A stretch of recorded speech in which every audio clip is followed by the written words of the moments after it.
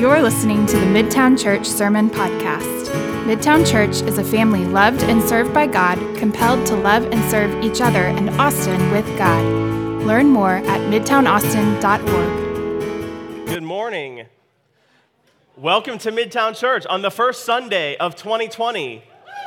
The first Sunday of a new decade. The first Sunday of the rest of your life. I feel like a youth pastor. Guys, welcome. I'm really glad everyone found their way in through the right door this morning. If you don't know me, my name is Matt Tollender. I serve as the fantasy football champion on staff here at Midtown Church. I formerly served as the leadership development pastor, and that was until a couple weeks ago when I beat Jason Carroll in our fantasy football championship. So I'm still trying to get Justin to change my title on the website. Hopefully we can get that going soon. Hey, I'm going to jump around in Scripture a little bit this morning, so it might be kind of hard to follow if you try and go each place with me. But go ahead and grab your Bibles and go to Mark 2. And we will end up in Mark 2 eventually. But there's other stuff we have to cover first. We're continuing our Habits series, and Justin opened the series last week with a teaching on Scripture memory. And so if you weren't here last week, first of all, we forgive you. Second of all, you should jump on the podcast and listen to Justin's talk from last week because it was very, very good. And the goal of this series is just to highlight some of the habits from the Healthy Spiritual Habits booklet that we put together and distributed last fall. And if you didn't get one of those, we have some on the communion tables in the back. So it's not too late to jump in with us on the healthy habits. So what we did was we asked everyone in our church to commit to developing just 2 healthy spiritual habits over the course of the next year. And so I'm up here this morning to talk about one of the habits that I'm cultivating in my own life, which is the Sabbath. So Caleb and I, we didn't orchestrate that, but here we go. Lots of Sabbath talk this morning. And there's a lot that I could say about the Sabbath, and honestly, I have a lot of trouble narrowing my focus for this morning's teaching and trying to figure out exactly what to say, but I want to try and accomplish 3 things this morning. The first thing is I want to explain what Sabbath is, where it came from, and how it developed throughout history. The second thing I want to do is I want to explain what Sabbath looked like at the time of Jesus, and then look at Jesus' thoughts on the Sabbath. And then the third thing I want to do is I want to tell you just about my own Sabbath practice so that you can get an idea of what Sabbath might look like for you if it's something that you want to work into your spiritual life, and hopefully have some practical stuff there at the end. So hopefully by the time I'm finished, you will wonder at least a little bit whether this ancient practice of Sabbath might actually be the key to following Jesus in 21st century America. So maybe you'll just wonder that just a little bit by the time I'm done. That's kind of my goal. So let's start here. What is the Sabbath? What is it? If you're familiar with the Old Testament, you're familiar with the book of Genesis, you know that Genesis chapter 1 is a poetic account of the creation story. And in Genesis 1, we read that God spoke creation into existence over the course of 6 days. On day 1, we get light and dark, day and night. Day 2 is the sky. Day 3, vegetation. Then we get the sun, moon, stars. Day 5 is bird, fish. Day 6 is animals and mankind. And if you remember, if you've read this before, you know that every step of the way through this 6-day process, the author of the poem uses the same word to describe how God feels about the things he's created. And you see this phrase over and over. And he saw that it was what? Good. Good is the adjective of the first 6 days of creation. The earth, good. Day and night, good. Sky, good. Plants, good. Celestial bodies, good. Birds, fish, animals, good. Human beings, good. All of creation, very good. And then on day 7, the adjective changes. Look at Genesis chapter 2, verses 1 through 3, which should be up on the screen here. Genesis 2, 1 through 3. Thus the heavens and the earth were completed, and all their vast array. By the 7th day, God had finished the work he'd been doing, so on the 7th day, he rested from his work. And this word rest is the Hebrew word Shabbat. It's where we get our word Sabbath. It literally means to stop. Verse 3, then God blessed the 7th day and made it, what's the adjective here? Holy. So for 6 days, we get good, good, good, good, good, good, very good, and then on day 7 we get holy. God sets it apart. He consecrates it. He dedicates it. He sanctifies it. Why? Look at the rest of the verse. Because on it he rested from all the work of creating that he had done.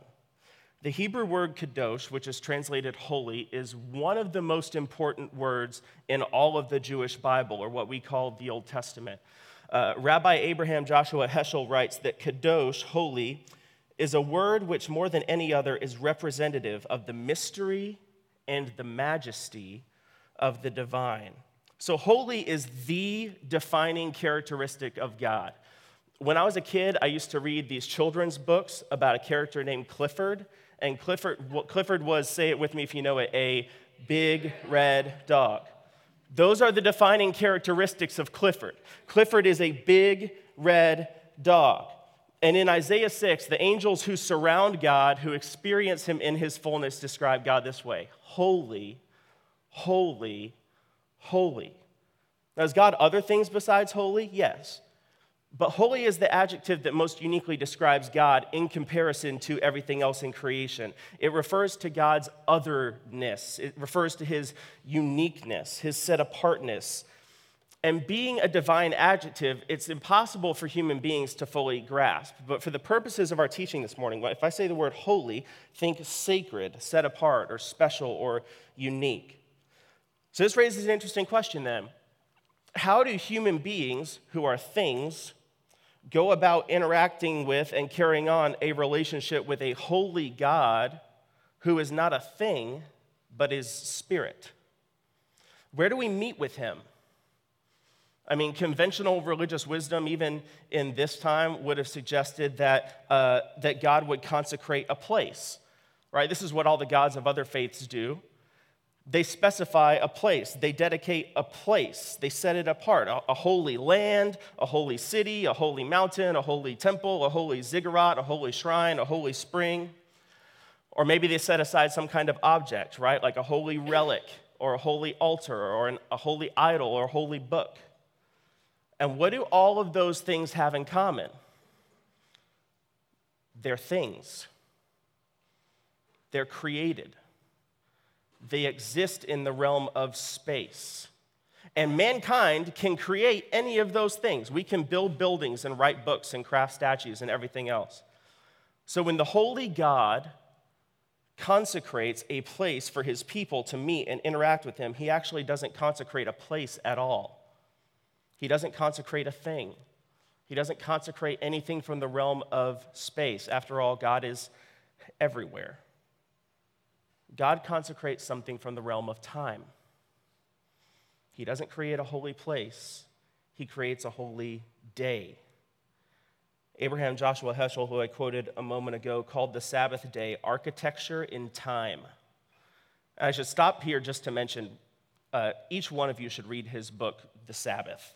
It's 100 pages. It'll blow your mind. The prologue alone is worth the cost of the book. And I'm going to quote from the prologue now. Here's Heschel in his book, The Sabbath. Quote, "The meaning of the Sabbath is to celebrate time rather than space.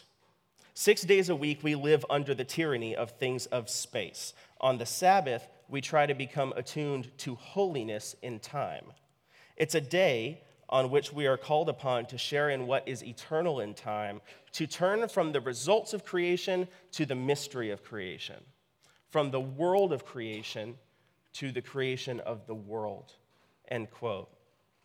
God commands that his people observe the Sabbath for the first time in Exodus 16. The story is the Israelites have been rescued from slavery in Egypt. They're traveling through the wilderness, and God provides food for them to eat in the form of this mysterious bread-type substance that just appears on the ground every morning. They called it manna, which is a Hebrew word which means, "what is it?" Which is a great name. And God's instruction to them is that they gather only as much as they need for each day. And then on the 6th day, they gather twice as much because they wouldn't gather the manna on the Sabbath. Now, eventually, the Sabbath is codified on Mount Sinai in the Ten Commandments, Exodus 21, verse 8 and following. "Remember the Sabbath day by keeping it holy. 6 days you shall labor and do all your work, but the 7th day is a Sabbath to the Lord your God.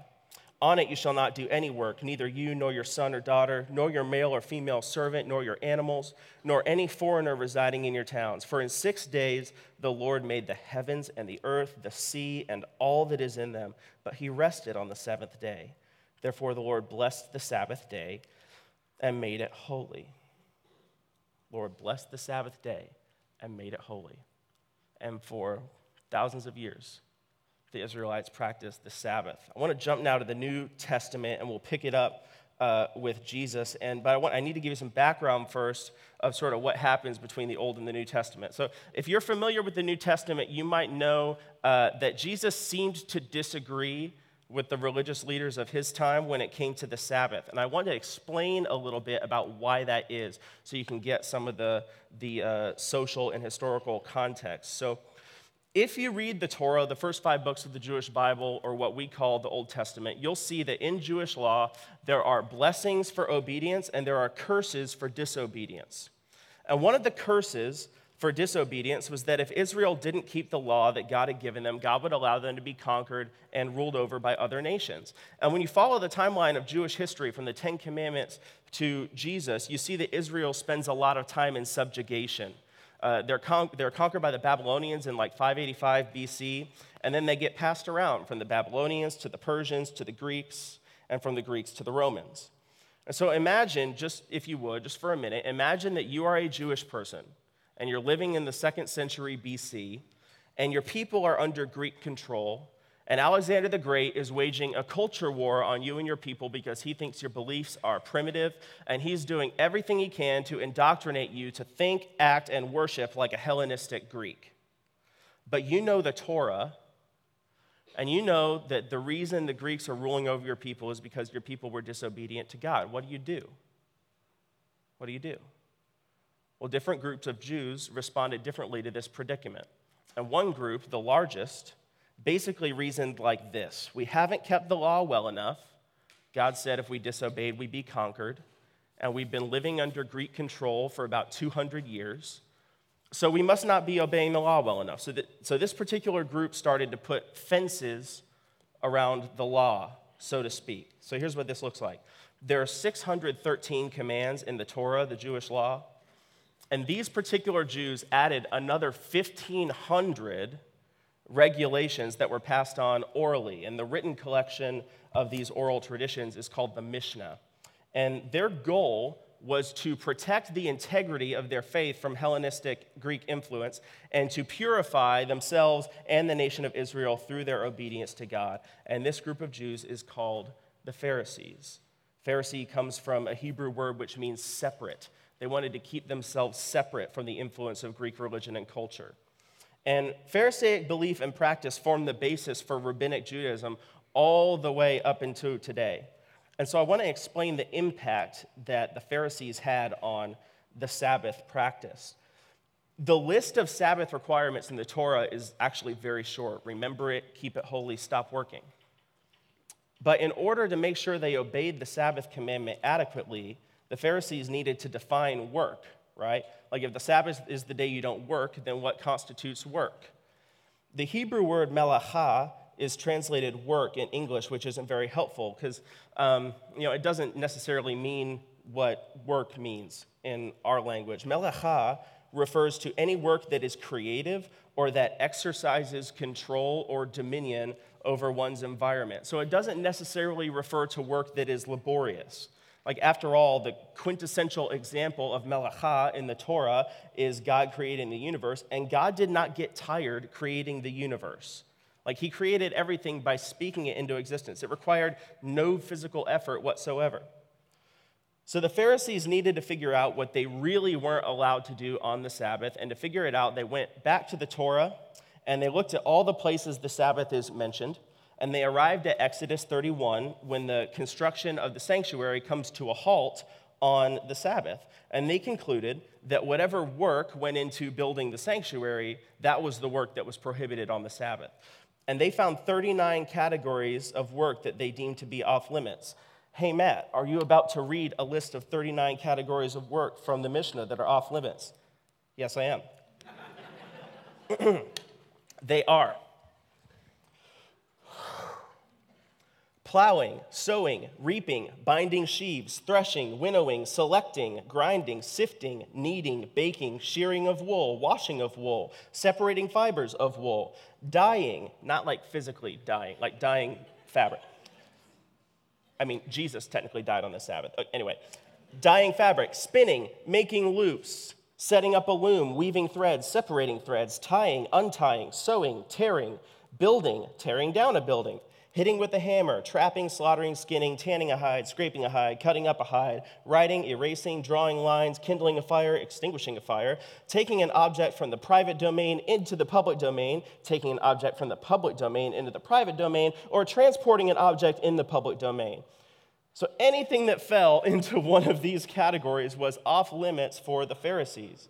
All of these tasks were prohibited, as well as any task that operated by the same principle, or had the same purpose. And then in addition, the rabbis actually prohibited moving any tool or implement that was mainly used for one of those purposes, as well as buying and selling and other weekday tasks. And these are the same restrictions that are in place today. And anything that resembles a prohibited activity is itself prohibited. For example, if an Orthodox Jew today went outside on the Sabbath, picked a bunch of flowers, put them in a bouquet, and put the bouquet in a vase with water, they would have violated at least 4 Sabbath prohibitions: reaping, sheaving, transporting an object from public domain into private domain, and sowing or cultivating plants. So that helps you get an idea of the origins, the evolution of the Sabbath in Jewish thought over the last several thousand years. But we are not Jewish. We're followers of Jesus. And so God's covenant with Israel doesn't apply to us. We have our own. So how do we as Christians practice the Sabbath? Is it different from how they did it? How did Jesus practice the Sabbath? Am I sinning if I don't practice the Sabbath? These are the questions we're going to answer now. So now let's look finally at Mark chapter 2. Starting in verse 23. One Sabbath, Jesus was going through the grain fields, and as his disciples walked along, they began to pick some heads of grain. The Pharisees said to him, "Look, why are they doing what is unlawful on the Sabbath?" And here's the thing, though, they aren't. They aren't. Plucking a head of grain to eat for a snack on the Sabbath is not prohibited in the Torah. Where is it prohibited? In the traditions that the Pharisees set up and then imposed on the people. So over and over and over again, we see Jesus break from tradition in terms of the Sabbath prohibitions, but he never violates the Torah. All he does is violate the Pharisees' extra stringent, traditional, man-made law. And I don't know this for sure, but it seems to me, just looking at the text, like their question is kind of a loaded one. Like, given the relationship between rabbis and their disciples in first century Jewish culture, it seems like what they're really asking Jesus is, what kind of rabbi would let his disciples do this? What kind of rabbi doesn't respect the Sabbath? What kind of rabbi are you anyway, Jesus? And Jesus uses this moment to give them his most important teaching on the Sabbath. Verse 25, he answered, "Have you never read what David did when he and his companions were hungry and in need? In the days of Abiathar the high priest, he entered the house of God and ate the consecrated bread, which is lawful only for priests to eat, and he also gave some to his companions." Now, the story Jesus is referencing is from 1 Samuel 21, which you can read later for yourself, maybe when you're practicing the Sabbath.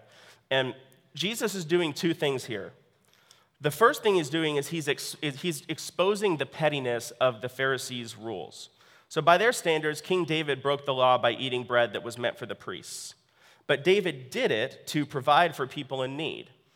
And there's nothing in the text to suggest that, like, the disciples plucking grain was a matter of life and death, but that's kind of besides the point, because the Pharisees' tradition had perverted God's design for the Sabbath. And so Jesus is trying to point that out. The second thing that he's trying to do is a little bit more high level. The Jews at the time of Jesus were waiting for another David. They were waiting for another warrior king to liberate the people from Roman rule and usher in the kingdom of God and make everything right. And you can almost imagine Jesus winking at them as he's talking to them about David. But just to make sure they get the point, he continues, verse 27, "Then he said to them, 'The Sabbath was made for mankind, not mankind for the Sabbath. So the Son of Man is Lord even of the Sabbath. Now, there are not quotation marks in the Greek language, so there's some scholarly debate about where the quotation should end in verses 27 and 28. My opinion is that Jesus actually stops talking in verse 27, and then verse 28 is actually, it's Mark's summary statement, not Jesus' final statement. But in any case, Jesus is trying to correct their understanding of why the Jews were supposed to keep the Sabbath in the first place. What does he say? The Sabbath was made for mankind, not mankind for the Sabbath. In other words, the Sabbath is a means to an end, and that end is the good of mankind. So the Sabbath is meant to be a blessing to us and not a burden.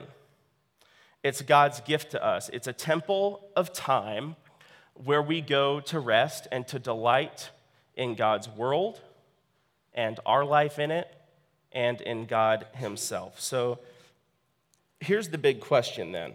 Are Christians obligated to keep the Sabbath? Are Christians obligated to keep the Sabbath? Perhaps you know that keeping the Sabbath is actually not commanded anywhere in the New Testament. So are we obligated to? Most scholars argue no. Christians are not obligated to observe the Sabbath. We're not explicitly commanded to do so anywhere in the New Testament. The Sabbath was part of God's covenant with Israel. It doesn't carry over into the new covenant that Jesus inaugurated. Going to church on Sunday has replaced the Sabbath as our weekly worship ritual. But other scholars might say, well, we didn't throw out the other 9 commandments just because the old covenant ended. It's not like murder is totally okay now. So what do we do? Are we obligated to keep the Sabbath? Here's my opinion, and I'm just going to step over here, just so that's where I'm teaching. This is my opinion place right here, okay? My opinion is that no, Christians are not obligated to keep the Sabbath, but we'd be foolish not to. We'd be really, really, really foolish not to. There are several reasons I think this, but for the sake of time, I'll just give 2. At least the 2 that have been really compelling to me as I've been trying to implement the Sabbath. The first reason is that practicing the Sabbath is emulating Jesus. Practicing Sabbath is emulating Jesus. If you want the life of Christ, you should adopt the lifestyle of Christ, right? So you should do the things he did. You should study the scriptures. You should spend time with God in prayer. You should preach the gospel of the kingdom. You should make disciples. You should care for the poor, heal the sick, speak out against religious and political corruption. You should stand up for marginalized and oppressed people. You should eat and drink with all kinds of people, and you should keep the Sabbath. Because you don't get the eternal kind of life that Jesus has on offer unless you adopt his lifestyle. So that's the first reason. The second reason that was really compelling to me is that Sabbath is cultural resistance. Sabbath is cultural resistance. I mean, think about this. At the time of the 10 Commandments, there was no such thing as a weekend, right? Weekends are a fairly recent phenomenon in human history. I mean, they worked every single day. But then there's this one group of people, God's people, who consecrate one day out of the week to rest and to stop worshiping. And I think that's really powerful, even in today's culture when we have a weekend. Because, for most of us, like the weekend's not really a day where you don't work. It's just the day where you do all the work you didn't get paid to do on the other days, right? So look, we live in a culture that worships the twin false gods of accomplishment and accumulation, don't we? I mean, it is do all you can to earn all you can to get all you can. I don't want to spend a whole ton of time on this because I think we all get it. I mean, we all are swimming in this thing, but come on, we all know we're too busy. We all know that we're overworked. We all know that it's affecting our mental and our physical and our emotional health. We don't know how to rest, and it's killing us. It's killing us physically, mentally, emotionally, spiritually. Here's Wayne Mueller from his book on the Sabbath. This is kind of a lengthy quote, but if you stick with me, I promise it's worth it. Quote, "In the relentless busyness of modern life, we've lost the rhythm between work and rest. all life requires a rhythm of rest. There's rhythm in our waking activity and the body's need for sleep. There's rhythm in the way day dissolves into night and night into morning. There's a rhythm as the active growth of spring and summer is quieted by the necessary dormancy of fall and winter. There's a tidal rhythm, a deep, eternal conversation between the land and the great sea. In our bodies, the heart perceptibly rests after each life-giving beat. The lungs rest between the exhale and the inhale. We've lost this essential rhythm. Our culture invariably supposes that action and accomplishment are better than rest, that doing something, anything, is better than doing nothing. Because of our desire to succeed, we do not rest. Because we do not rest, we lose our way. We miss the compass points that would show us where to go. We bypass the nourishment that would give us support. We miss the quiet that would give us wisdom. We miss the joy and love born of effortless delight. Poisoned by this hypnotic belief that good things come only through unceasing determination and tireless effort, we can never truly rest. And for want of rest, our lives are in danger, end quote. Sabbath is cultural resistance. So how should we do it then? If we're not obligated to, but we'd be foolish not to, and it is God's gift to us, meant to be a blessing and not a burden. If you want to opt into the Sabbath, then how do you go about doing it? Because we aren't bound by the Pharisees' Sabbath restrictions. We aren't even really bound by the Old Testament restrictions. So in the absence of a list of hard and fast rules, how do we practice the Sabbath? Because there is, at least generally speaking, some kind of right way to approach it, because the Sabbath is more than just a day off, right? It's more than just an opportunity for some me time. So how do we do it? I want to share this quote from Dan Allender from his book on the Sabbath, and I've kind of used this as a jumping off point to develop my own Sabbath practice. So here's Dan Allender, quote, "The Sabbath is an invitation to enter delight." It's an invitation to enter delight. The Sabbath, when experienced as God intended, is the best day of our lives. Without question or thought, it's the best day of the week. It's the day we anticipate on Wednesday, Thursday, and Friday, and the day we remember on Sunday, Monday, and Tuesday. Sabbath is the holy time when we feast, play, dance, have sex, sing, pray, laugh, tell stories, read, paint, walk, and watch creation in its fullness. Listen to this. Few people are willing to enter the Sabbath and sanctify it to make it holy, because a full day of delight and joy is more than most people can bear in a lifetime, let alone a week. So how do we do it? I want to just give you some examples of the things I do on my Sabbath. And this is not a prescription to you. You don't have to do it the same way I do it. In fact, you probably shouldn't. You probably just need to figure out what works for you and what you need and how you connect with God best and how, what you need rest from and that sort of thing. But so here's just what I did when I set out to try and start implementing this. I work 2 jobs. So I work a full-time job, and then I'm part-time at the church. So taking a 24-hour Sabbath day for me would require a total overhaul of my weekly schedule. And so I decided to start small and then scale up to the 24 hours. So I started with 2 3-hour Sabbath times each week, just kind of a morning and evening. And then I worked that up to 2 6-hour Sabbath times. And then now I'm up to 1 12-hour Sabbath time a week. And my goal is to scale up to a 24-hour Sabbath from Friday afternoon to Saturday afternoon sometime in the next few weeks. And I focus on 3 things on my Sabbath, just 3 things. And it's stopping, resting, and delighting. Stopping, resting, delighting. So first focus is stopping. And I have kind of diagnostic questions for each of these. So for stopping, here's my diagnostic question. What do I need to rest from? What do I need a break from? And so here are some things that I identified I need a break from. First thing I need a break from is work, right? I mean, that's the most obvious Sabbath commandment. You don't work on the Sabbath. So I don't do tasks for either of my jobs on the Sabbath, except for one exception, because my full-time job is for a property management company, and I'm the on-call person. And sometimes our tenants call and they have an emergency and they need help, so I can't be out of pocket all day.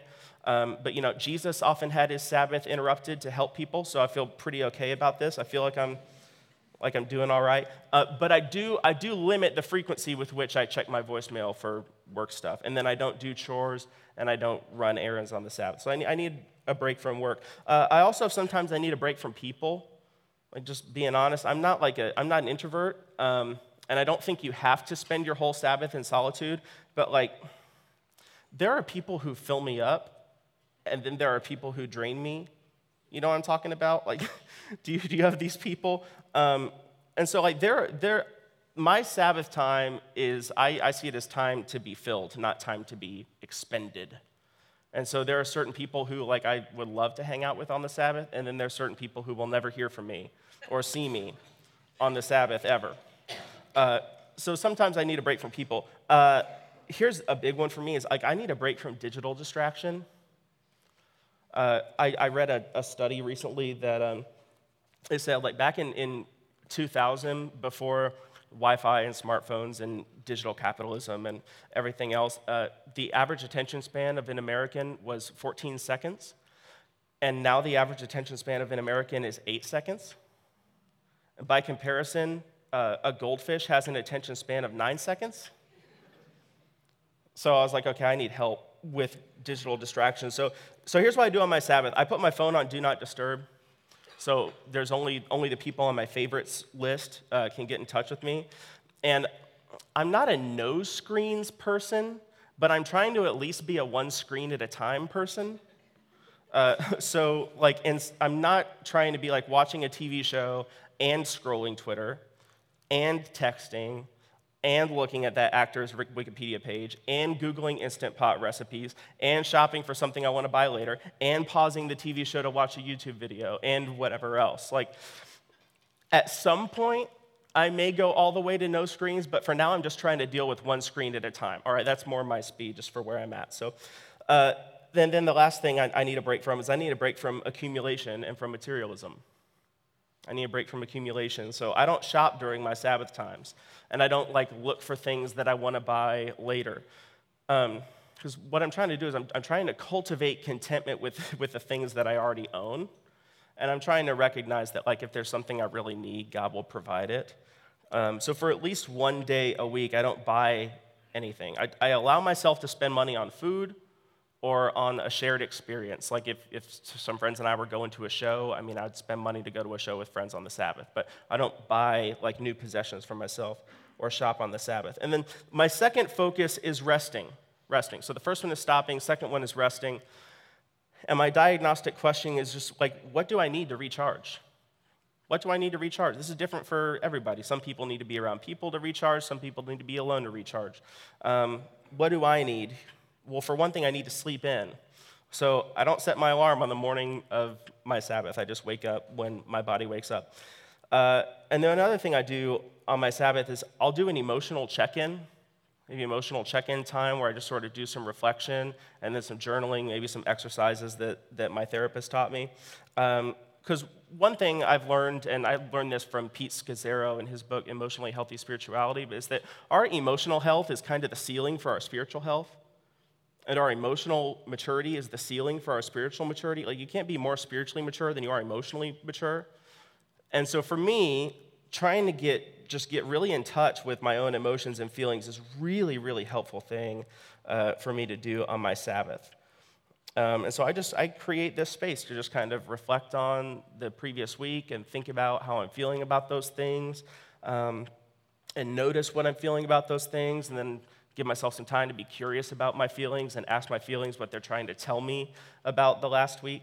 And so I'll do some journaling as part of this. I've always wanted to be a consistent journaler, but I've never been disciplined enough to do it every day. And so doing it just once a week on the Sabbath is perfect for me because I still get to feel like I'm being consistent, but it doesn't become a daily burden.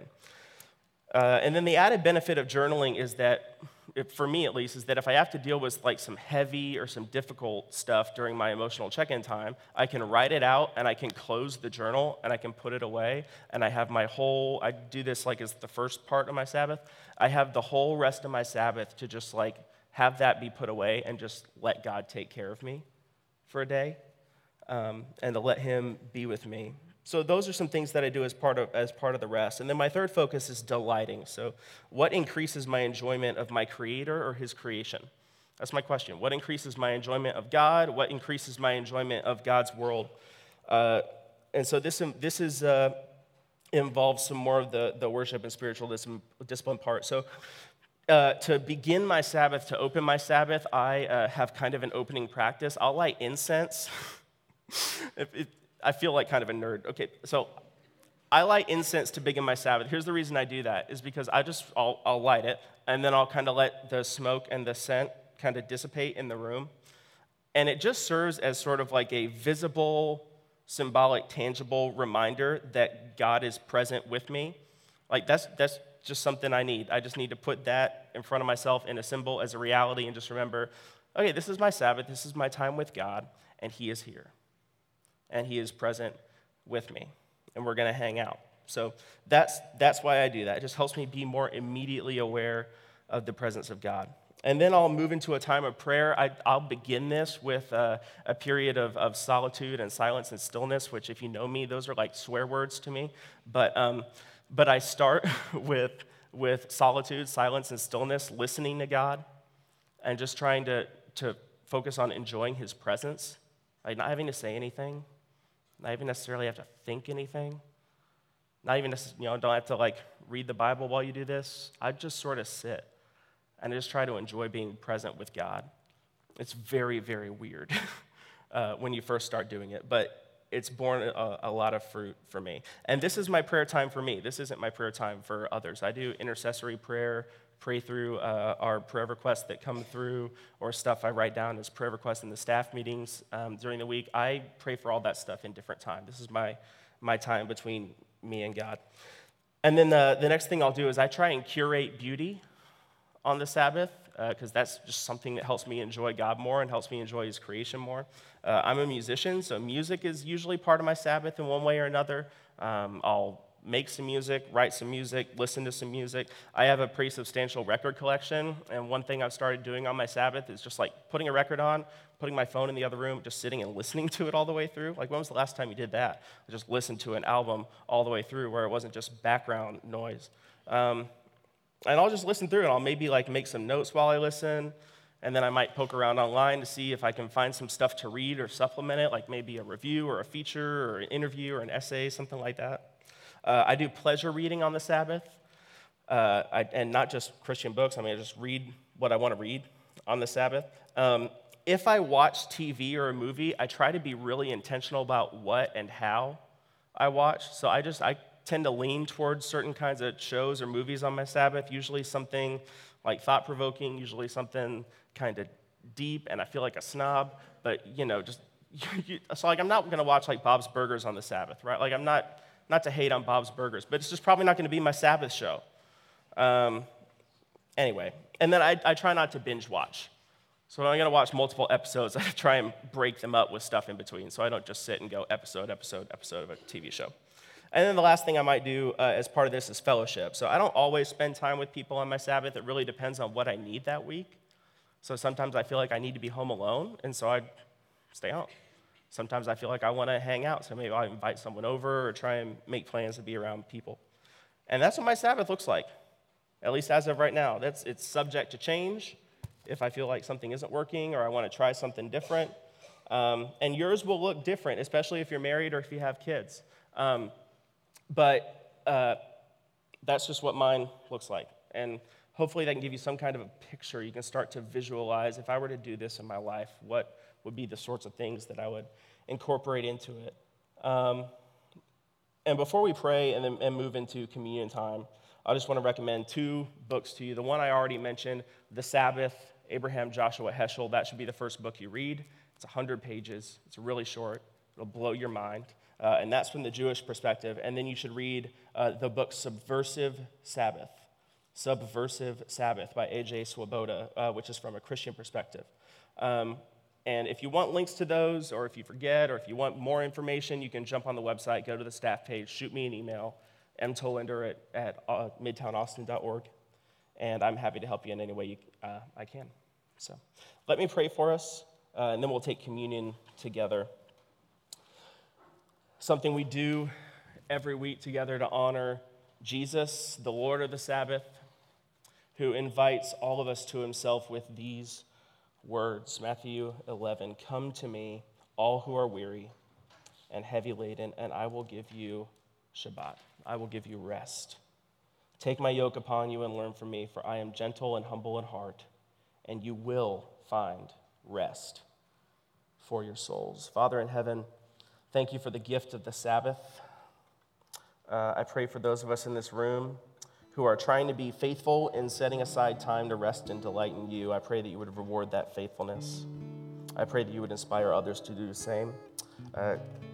Jesus, thank you for the easy yoke.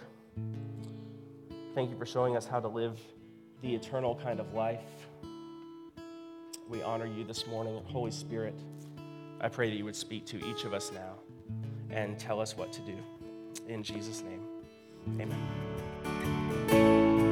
Thank you for listening to the Midtown Church Sermon Podcast. We hope this ministry has blessed you.